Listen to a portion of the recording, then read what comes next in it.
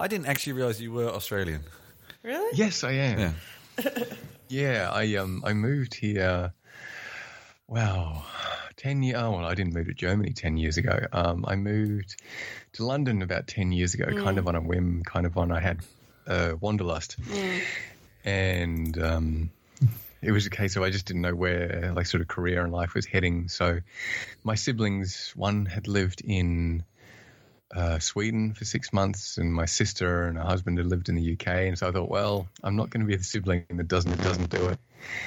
So on a 12-month visa, 10 years later, I'm still here. Fantastic. That's what we like to hear. Well, we won't tell the government.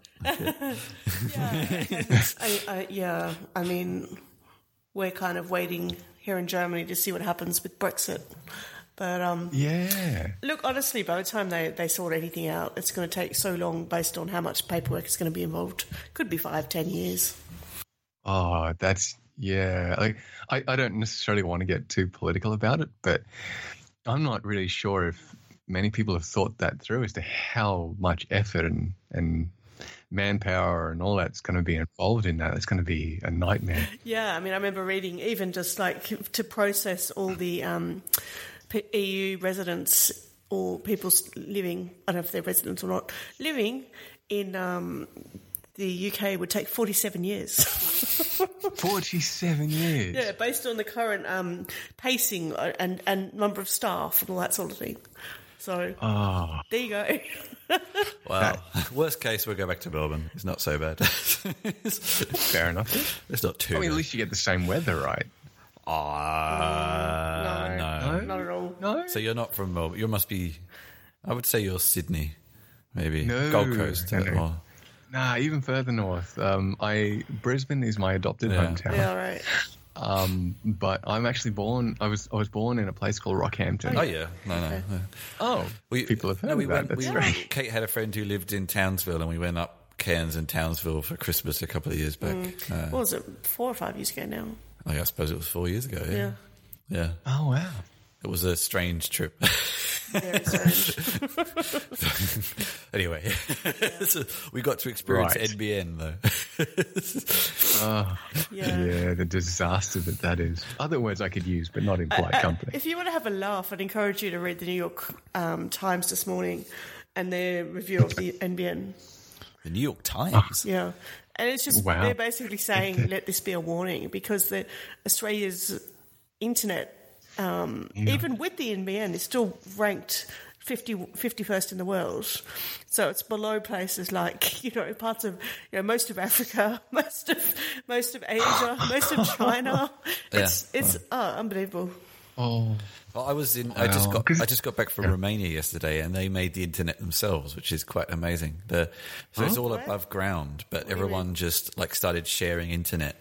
And they ended up with a really fast network, and then companies bought it off the people, which was really I didn't know you could do cool. that. Yeah, no, because they got fed up with waiting for the government to do it, so they just did it themselves. Someone got it, and then someone shared it with someone else, and someone shared it with someone else, and then it just kept going. Really? And they have the cheapest, fastest internet in Europe. That'd be a good story. Wow. Really? Yeah. Holy wow. Didn't even know you could do that.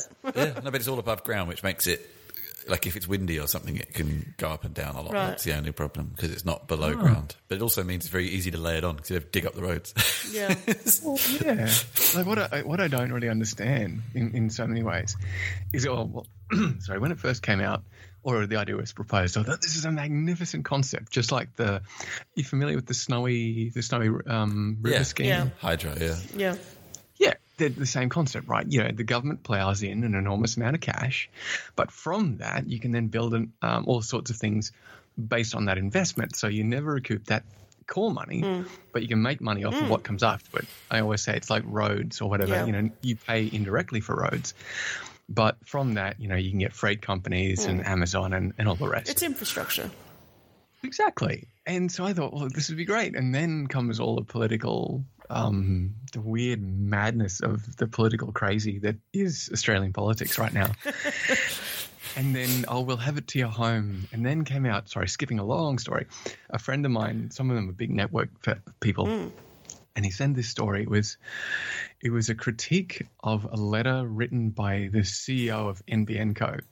And he goes through, it's really long and painstaking to get through, but he goes through point by point by point. But one of the best things was at the start of the article, he says, nobody in Australia wants gigabit broadband anyway. And then at the end of the article, contradicts himself and says, we know they do, but we can do it later. So, oh my God. The long story short was, we know it's coming and we're going to spend a fortune on this now. And then in about 10 years from now, we're going to have to rip it up, spend a fortune again, and we'll still be behind because then they'll have moved on. And it's just, you can't help but shake your head and say, what? It sounds like the airport in Berlin. By the time it's finished, it'll be out of date. Oh, yeah. The amazing super duper airport. Well, it was in 2012, yeah. So they realised it wasn't up to fire codes. Apparently, and I think we might go, apparently every Thursday they do tours and you could just go and look at areas of airports you don't normally see because they're just doing tours whilst it's doing nothing. I think we might go. Is this like how they're paying for the airport? We'll do tours. Probably. Apparently it costs $1 million a day, so unless the tour is like... no, the tour is only €10, so I don't think they're paying for it with that. Unless the entire population of Berlin goes every Thursday. $1 million a day. Apparently. And this is for a poor city. This isn't Bavaria, you know. No, it's a quite poor city. Yeah. Anyway, I think I might keep some of this conversation because it was kind of interesting. But let's before we confuse people even longer, maybe you should tell us who you are and what you do. Who you are and what you do. Yeah. Wow. Here we go. Let's see if I can make long story short without having to say that. Okay. So my name is Matthew Setter. I'm, as said earlier, I'm originally from Australia, though I'm told I have lost a bit of the Australian accent. I am a mix of a software developer and a technical writer. I started doing software dev. It's a bit cliched. My dad had, unlike other kids, my dad had Apple computers. But, computer's a computer. Then there was a hiatus and I kind of found it again at university. And through where I learned, I think it was C++ and Java. Java was the in thing at the time to learn. But then as fate or happenstance would have it, in my first job, people asked for, or the boss came to me and he said, a client asked for a website with PHP and MySQL. Do you know what either of those two things are? Because none of the rest of us do. So I said, not really, but I'll have a go. And so that's sort of how my career got guided. So I spent the next, what was that? That would have been about 1999, which dates me a bit. It's actually about the same time I started, so yeah. Oh, really? But I was doing Cold Fusion. Ooh. That's still a thing, isn't it? I don't think so, but... and what's Cold Fusion? Cold Fusion was a technology from Adobe, Macromedia in those days for dynamic websites. I think now Adobe has taken it into other places and kind of mostly got rid of it. But PHP is much more widespread. And actually, I mean, I can see from some of the people you follow on Twitter and also who you currently are mostly working for, being OwnCloud, who are originally Berlin-based. I think they still are. There's been a bit of a split there, which we can talk about later. That's all PHP. There's a lot of PHP on your Twitter profile. So there's quite a lot of it. I keep saying that I'm going to become a polyglot developer, but I kind of am, but not really. But yeah, to clarify that one, after I moved to the UK by happenstance, because I'd been pure development up to that stage using the typical PHP, Linux, MySQL, and then intermixed that with PostgreSQL and Oracle, a bit of Sybase and so forth. I was kind of feeling like I was doing code all the time. So I asked around, and there was this on the company I worked for, which was at the time called iBuildings. I think they're called Invika now.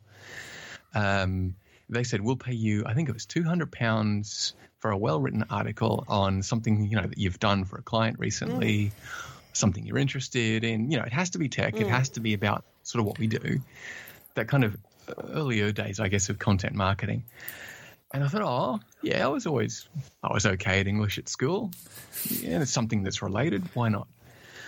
so kind of it also sort of happened a bit by chance, and I got to know Cal Evans because he was, I think he was somehow involved in that, and he put me on to Beth Tucker Long, who was then at PHP Architect magazine. And that's really how that sort of came along. She's like, oh, look, yeah, what you've suggested sounds really interesting. That'll fit in with what we're writing at the moment. And it's sort of one thing kind of led to another, and just writing seemed to be it. It was a nice release, really, because you kind of got to talk about what you've done, express yourself, and then through that began the kind of journey to where I am now as documentation lead at OwnCloud. Because I think it was I have done writing for a company called Kinetics in Brisbane in Australia, CodeShip, a little bit for New Relic and various other places, and a lovely company called Screen, which are in Paris.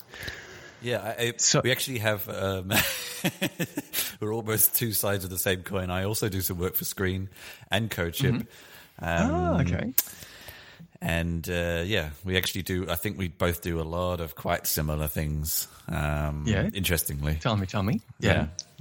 Well, just in terms of some of the people we've worked for, it looks like we also have both had some SitePoint connections. I can see Bruno and Ophélie on your Twitter profile as well.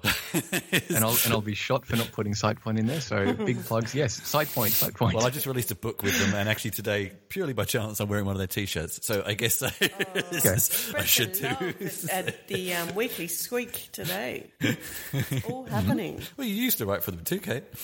I did, yes. That was my very beginning foray into tech journalism, writing for SitePoint, yeah.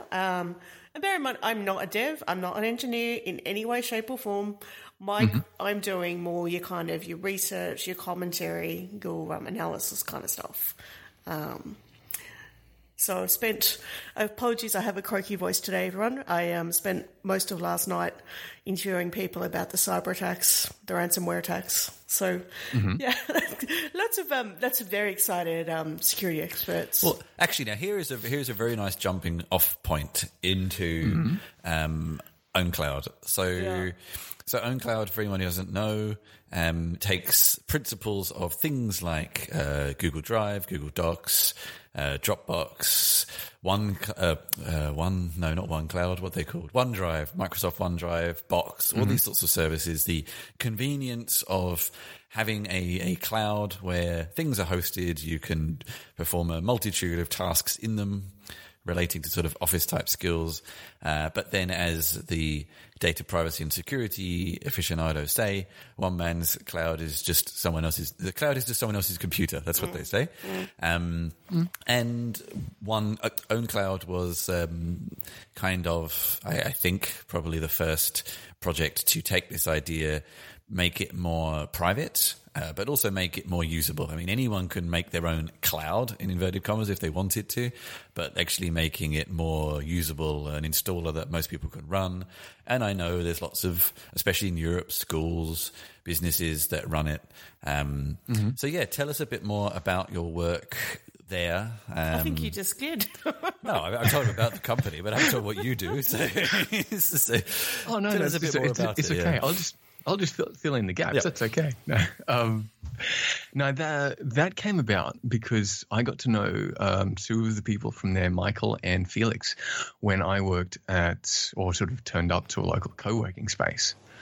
But I mean, this was 2 years ago, and I got approached by Michael and Felix, I think it'd be about 6 months ago, because owing to the split between OwnCloud and Nextcloud, and I apologize, I'll sort of keep a bit out of it, mainly because I don't really know that much about it.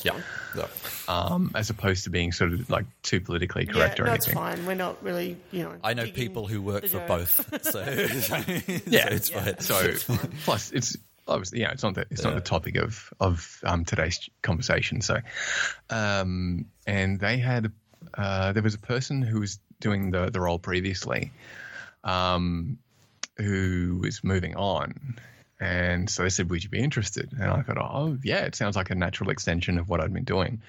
So that's how I came to be there. The role itself is what they tasked me with. We're saying we really want the docs to be seen as what it should be, which is like a first-class citizen, because they'll get a lot of support calls, and the people in support are wonderful, but they really felt that if people could help themselves more and more deeply, then when someone made a support call, they would get more value out of that. They'd only have to when they really needed it.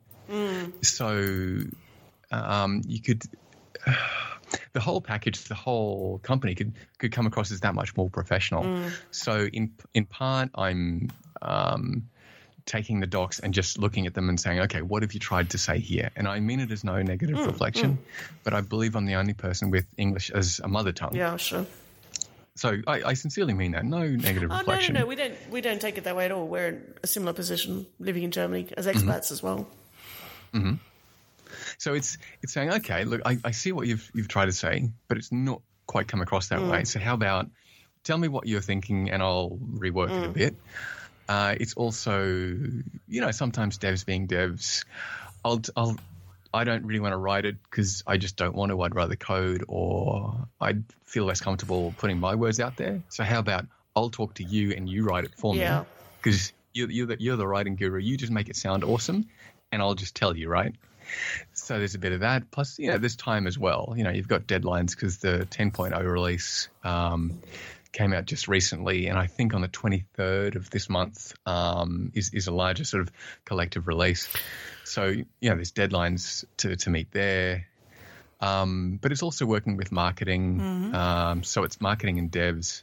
And then also looking at the structure of the docs to say, how can you make it the most intuitive and easy to follow and navigate structure? Yeah, I think you've touched on a really nice point, a really interesting point. I mean, I talk to lots of startups, doing interviews and so on. And one thing that really strikes me is that particularly your early stage companies, there's very much a feeling of we have to be able to be doing everything and doing everything well. When I often say to people, like, your skill is not to be, and maybe a CEO is slightly different, but your skill in the early stages is not to be, the best copywriter in the world, or the best social media manager, or maybe the best pitcher at pitching competitions. Maybe it's about utilising your skills on what you do and getting someone else to be able to do some of those other things that complement your skills. And I think it's, I don't know, I'm not sure if you would see this in other industries so much. Like if I was to embark on, say, a small business, maybe something in, I don't know, retail or shipping or whatever, that I would... that one would feel the propensity to have to be able to, be accurate and effective and skilled across all these verticals, when so much of it is building upon years of knowledge. Yeah, I think it's a funny thing. I think more perhaps in recent times, there's this idea that you just have to be amazing. And I think it plays into that, what was the book? It'll come to me later. One of those, is it one of those kind of lean agile kind of books? No. It was 2 secs. Hang on. Yeah, that's cool. No, it's not on the shelf. There was a book, and it spoke of this idea of. It's on the tip of my tongue. But one of them, they said there was the different personalities that typically go into a business, and one of them was the technician. This idea that I have to do it all, and I have to do it all myself, and it has to be amazing. And it typically plays into someone who is, say, like the math geek, the tech whiz, that kind of thing, that very clinical, quantitative mindset. And it takes sometimes, and I agree with what you've said, it seems to take a while at times to let go and to realize I don't have to do everything. If I do a certain few things well, then that'll be enough. But there's all this kind of, I guess, everywhere you read, especially online, there's this whole, you have to be amazing at every single piece, and every piece has to align beautifully. And if that doesn't happen, it'll all fall down. Yeah, and things like documentation and writing, it's also like, we have to be able to write these stellar Medium posts about your experiences and be able to articulate them and document, your story as you unfold as a company. When, maybe you are not the person who should be doing that. Maybe it's about getting someone else while you focus on building the company. Exactly. You focus on doing what you do and do it really well. I think the story that I've read of, I think it was Atlassian, was a good one. They seem to really focus on, at that end, JetBrains comes to mind. From what I know of both, it was, no, we're going to focus on what we do and let the quality of the product itself speak for us. And then developers can say, you have to use this. It's really amazing. And then later on, I think in recent times, because a friend of mine, Gary Hocken, has been working at JetBrains for a while in the promoting PHP Storm. But this is only in recent times have they, I guess, put more effort and focus into sort of specific marketing as opposed to letting it be word of mouth. Yeah, they have. I mean, I think they have a much better community than Atlassian. I did a couple of videos for them, but also they appear at more conferences. They sponsor more conferences. You don't ever really see Atlassian sponsoring conferences. I don't think I've ever seen them sponsor a conference apart from their own. It's weird.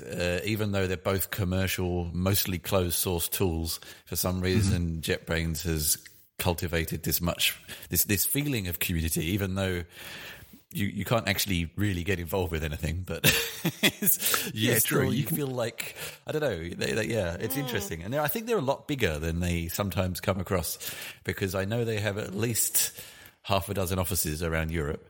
And often they don't feel like they're very big, but actually I think they are, because you see how many people use them, Are you saying that they're able to perpetuate the idea, I don't mean deceitfully, but in terms of being able to create a community that's networked, connected? I think one of the things they do, so instead of making the tools open to the community, they open the tools to the community, which might be a roundabout way of saying things. But for example, for PHP Storm, they added a lot of support for lots of the major kind of open source frameworks. They donate licenses to open source projects. Right. When I worked at Crate, which was an open source company, VC funded, I said, can I have 10 licenses for the core developers? And they just said, yep. Because it was an open source project, there was no questions, no days of paperwork. They were quite happy just to give out IntelliJ licenses to an open source project and no questions asked.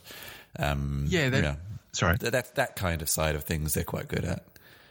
Yeah, I guess I'm hesitant to go overboard, only because I don't know Atlassian that well, superficially, but just the experience with JetBrains and stuff has always generally been, except for one particular bug, it's been really good. It's like, oh yeah, okay, that's awesome. And then the next release comes out and you'll have, say for example, when Docker had gained more than enough traction, okay, we'll integrate Docker. And then there was Vagrant before that.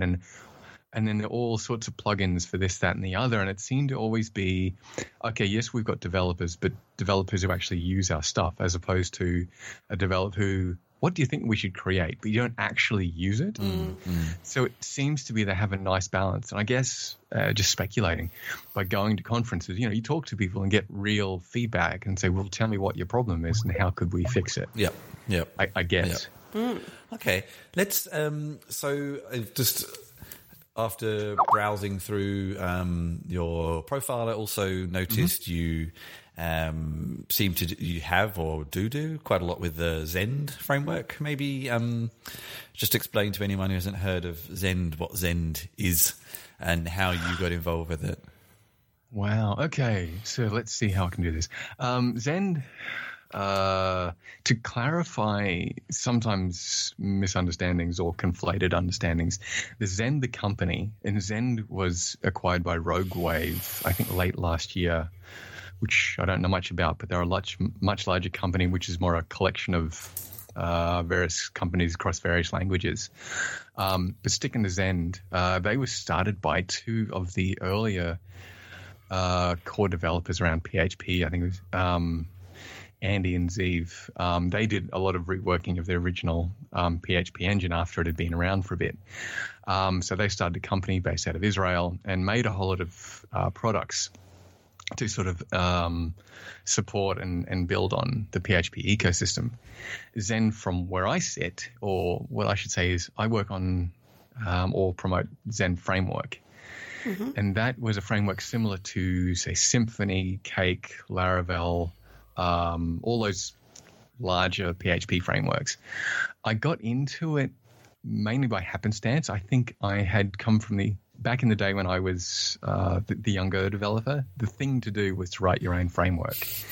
Cliched, yes, I did it, and learned the lesson as to why it can be good and why maybe you should just ask yourself what you want to do. Like, do you want to write the framework or do you want to actually write an application?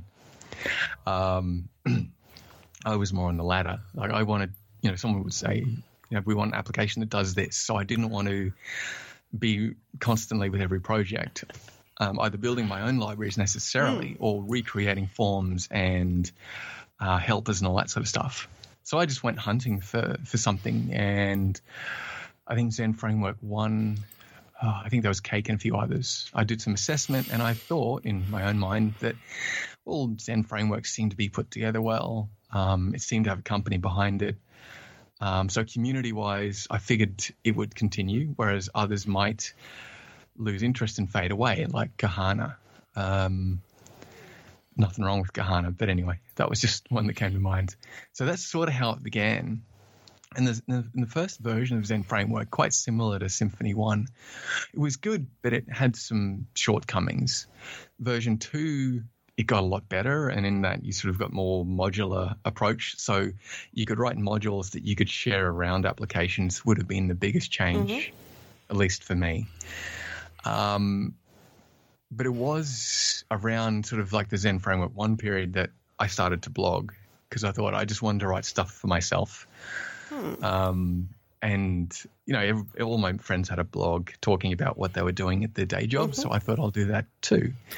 And it started off as a mishmash of things, which the thing that seemed to get the most traction through analytics was Zen Framework, and I was doing more and more of it. So I thought, why not take it from a general blog into a Zen Framework specific blog?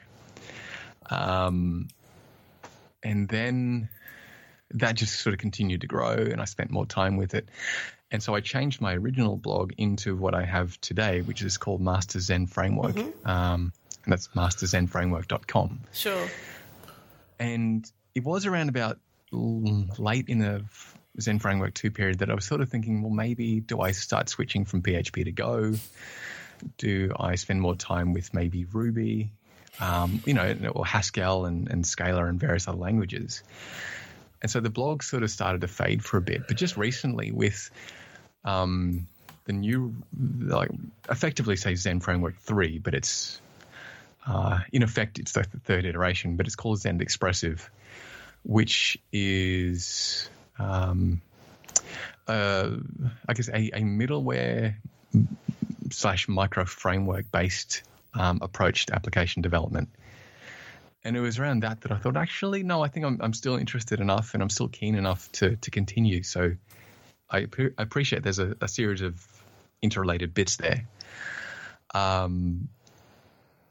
But it really was through getting into Zen Framework and getting to know a number of the people behind it, such as the project lead, Matthew Werra-Finney, Gary Hocken, who I mentioned before, and various other people and spending such a lot of time blogging and interacting with the community that it got me my first opportunity really to speak at conferences. So I guess that's where I sort of continued to say, "Oh, hi, I'm the person behind this blog and stuff." Yeah. Just out of interest, I mean, when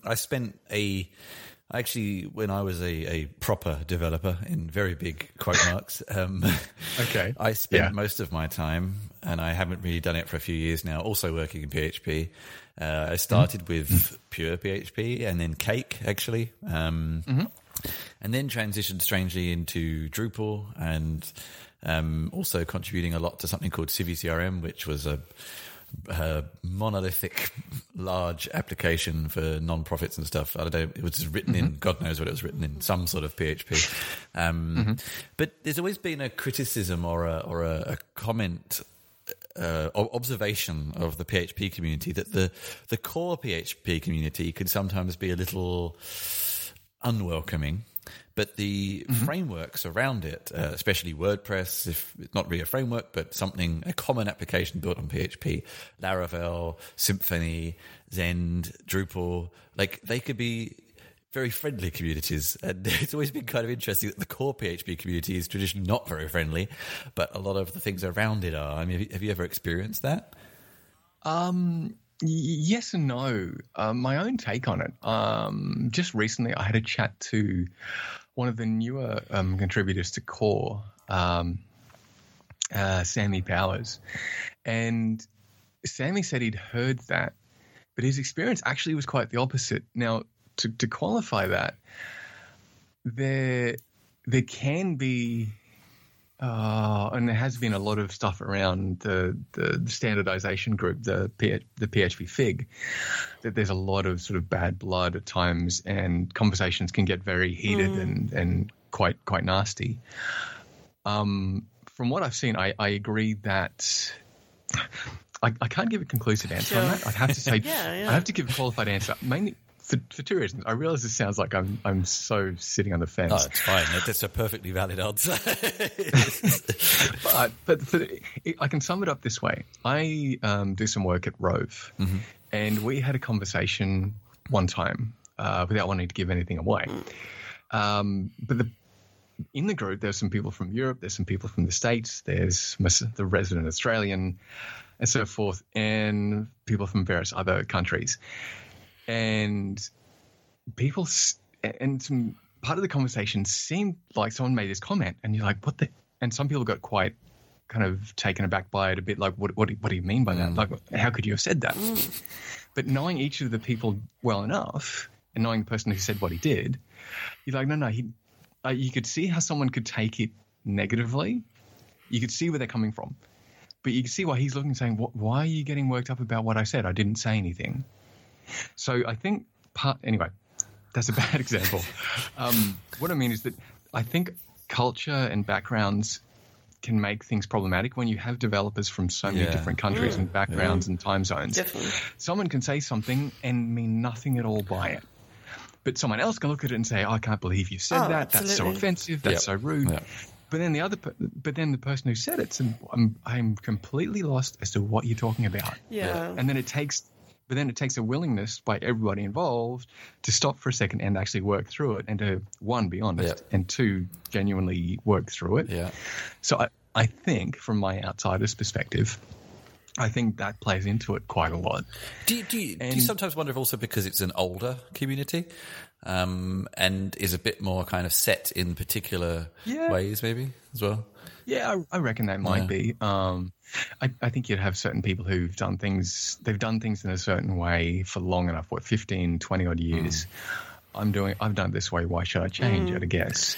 Then you've got other people who, they come in later in the piece, they're younger, or they come to programming later. So they've had different experiences and they see life in a different way and say, well, why don't we do this? And then if you then have somebody who says, no, don't agree, who may not actually say why they disagree, you can see how exchanges might get heated and why people might not appreciate each other. But on the point of the communities, that's a funny one, how you can have the split. But what I observed was that a lot of people in some of these communities, they might not step out of the community. They might have come into programming. Say WordPress is an awesome example. They were never really a programmer. They were kind of like maybe a hobbyist coder, not to be kind of condescending. No. And, but all they've done is they've written the post, they've organized the taxonomy and stuff. And then someone said, and they've hit a point in what they were asked to do and what they knew. And so they had to learn some element of coding. So they started to learn a bit. But really what they learned was WordPress. And I guess the same for Drupal and some of the tools as opposed to the frameworks.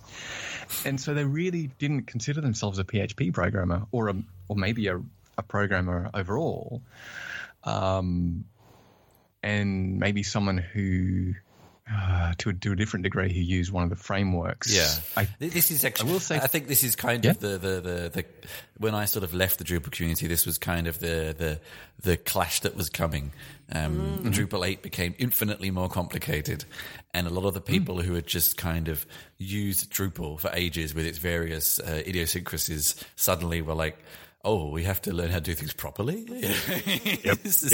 And there is a lot of that. Yeah, it's because it was particularly, or it seemed to be the perception anyway within Laravel. I mean, I guess this is low hanging fruit, shooting ducks in a barrel, but there seemed to be concern around with some of us who weren't necessarily a part of Laravel that it had gained so much momentum and so much popularity and traction that the same thing would happen again, but to a much larger extent, that you would do Laravel, but you wouldn't necessarily know anything outside of that, or that actually Laravel was built on PHP and so forth.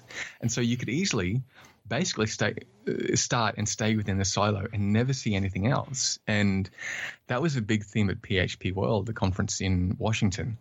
Their attempt was to say, okay, even if you've never done that, firstly, one, there's a world outside of what you do, and we all are friendly, and come on, let's chat, let's look at what we're all doing and try and sort of cross-pollinate and help each other grow a wider understanding. And I think, I don't know, this might be sort of shooting myself, but I feel at times, not always, when sometimes coming from a computer science background, I think it plays into a certain kind of personality, a certain kind of person who will follow that path, and they may be a little bit more withdrawn, a little bit less, not like most coders I know are very social, especially with beer or whiskey. But maybe they communicate differently as well. Yeah, and there's a different, it seems to be that there's subtle but sometimes distinct differences in personalities, whereas someone who's sort of come just using a tool maybe was more of an extrovert. And more focused on accomplishing an outcome as opposed to just coding for the hell of it, I think. And why don't you understand this algorithm? It's a beautiful algorithm. Where someone's like, look, I've been tasked with doing this role to achieve this deadline. That's what I'm doing. So, perhaps it's the personality, it's the background, and a variety of factors. But I definitely have seen debates that I've read on the PHP internals and stuff, and it's just, I could see how you could really get your nose out of joint about that statement. All right. Okay, so I think at a kind of final wrap-up of this conversation, let's come back full circle. Well, not completely full circle, because we talked about the MBN to begin with, but let's semi-full circle. So you've sort of hit upon there a little bit around communication. And all of us sat around this multiple tables. We work in technical communication of various aspects of, and I have my own kind of opinions. But what would, if someone was to say, I'd like to, or you'd like to tell someone how to explain themselves better, or you'd like to help someone explain themselves better, what would be your kind of top 3 to 5 tips of how to explain technical concepts better? Good question. I guess my first thought would be not getting yourself too excited, in that you sort of have a sense of guided enthusiasm. You would ideally look at, if you had, say, a concept such as Laravel, metaphor, really, is try and understand who the person is or the people are who you're talking to, firstly.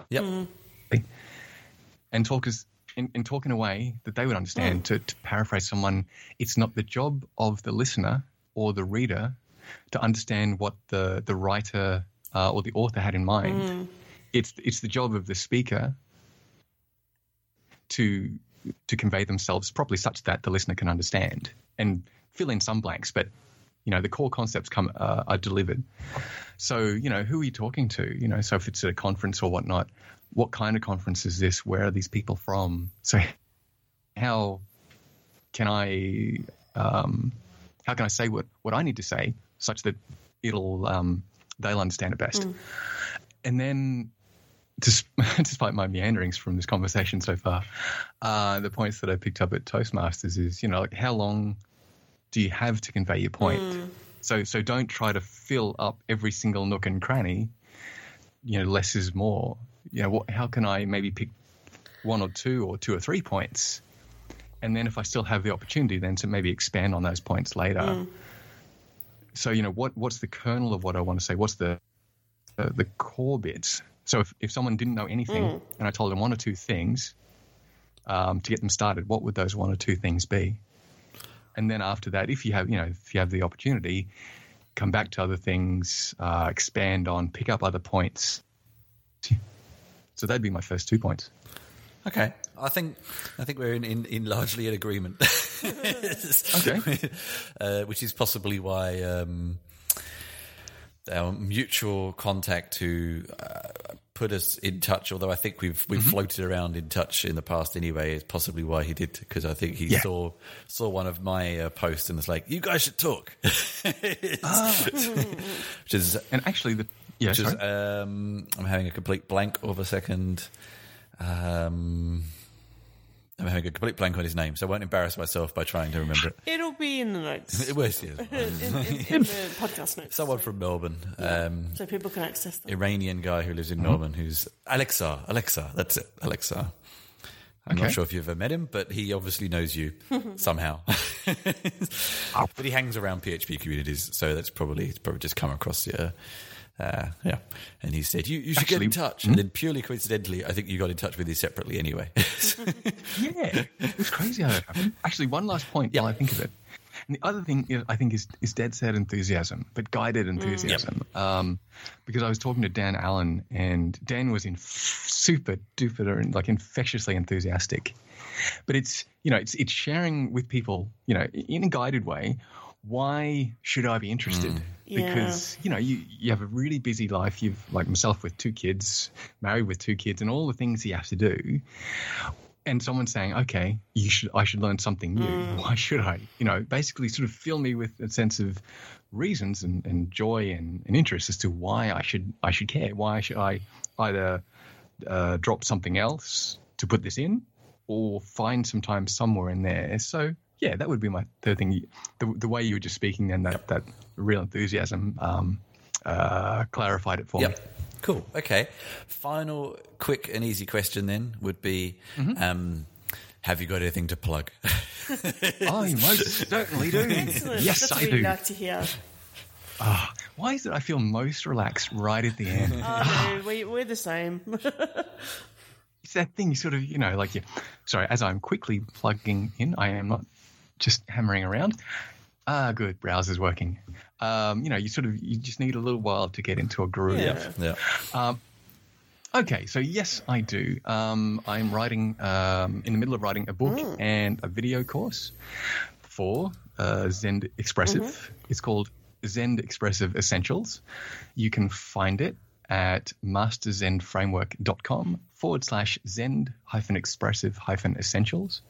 I don't know if hyphens are a good thing when you're trying to give a URL. Yeah, we have challenges with names and stuff as well when we're talking addresses and Twitter accounts and all that sort of things. Well, yours is especially complicated, Kate. Yeah, it's a hard one. But the long and short of it, I guess, is that we're very happy to link to those resources you've just mentioned on our podcast page, and we will share the broadcast with you, so you can share it with your own networks. And this is the book and the course; they're both part of the same thing.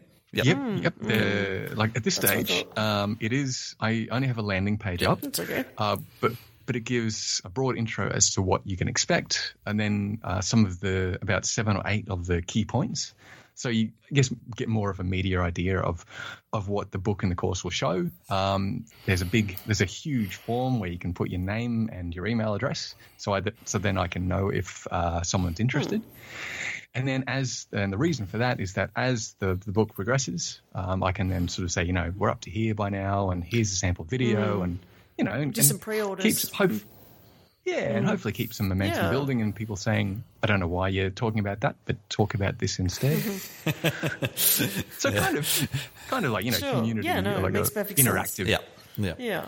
Okay. And so it's just all the aim of it is just to give people the fundamentals, not the whole kitchen sink approach. Yeah. And as far as I can see, you have Matthew Setter, SETTER.com, and on Twitter at SetterMJD. Yep, they're the best. That's me. That's the ones. I tweet madly, usually every day, except for Sundays. I think we're, again, pretty similar. That's why I wasn't surprised to discover that you were actually Australian, because you do tweet a lot for a German. So. Almost too much. But we're all similar in that vein, so that's fine. Yeah, it's always funny when you go to a conference in Germany and they're like, here's the Twitter handle, and you realise that the only people tweeting are the English and the Australians. And the organisers. Oh, yeah, the organisers. No one else uses Twitter in that context, I guess. Excellent. Thank you very much for your time and joining us on a Saturday. And thank you very much for having me. Oh, pleasure. And I hope the rest of your day goes well. Likewise. And thank you very much for wanting to interview this quiet little Aussie down here in Bavaria.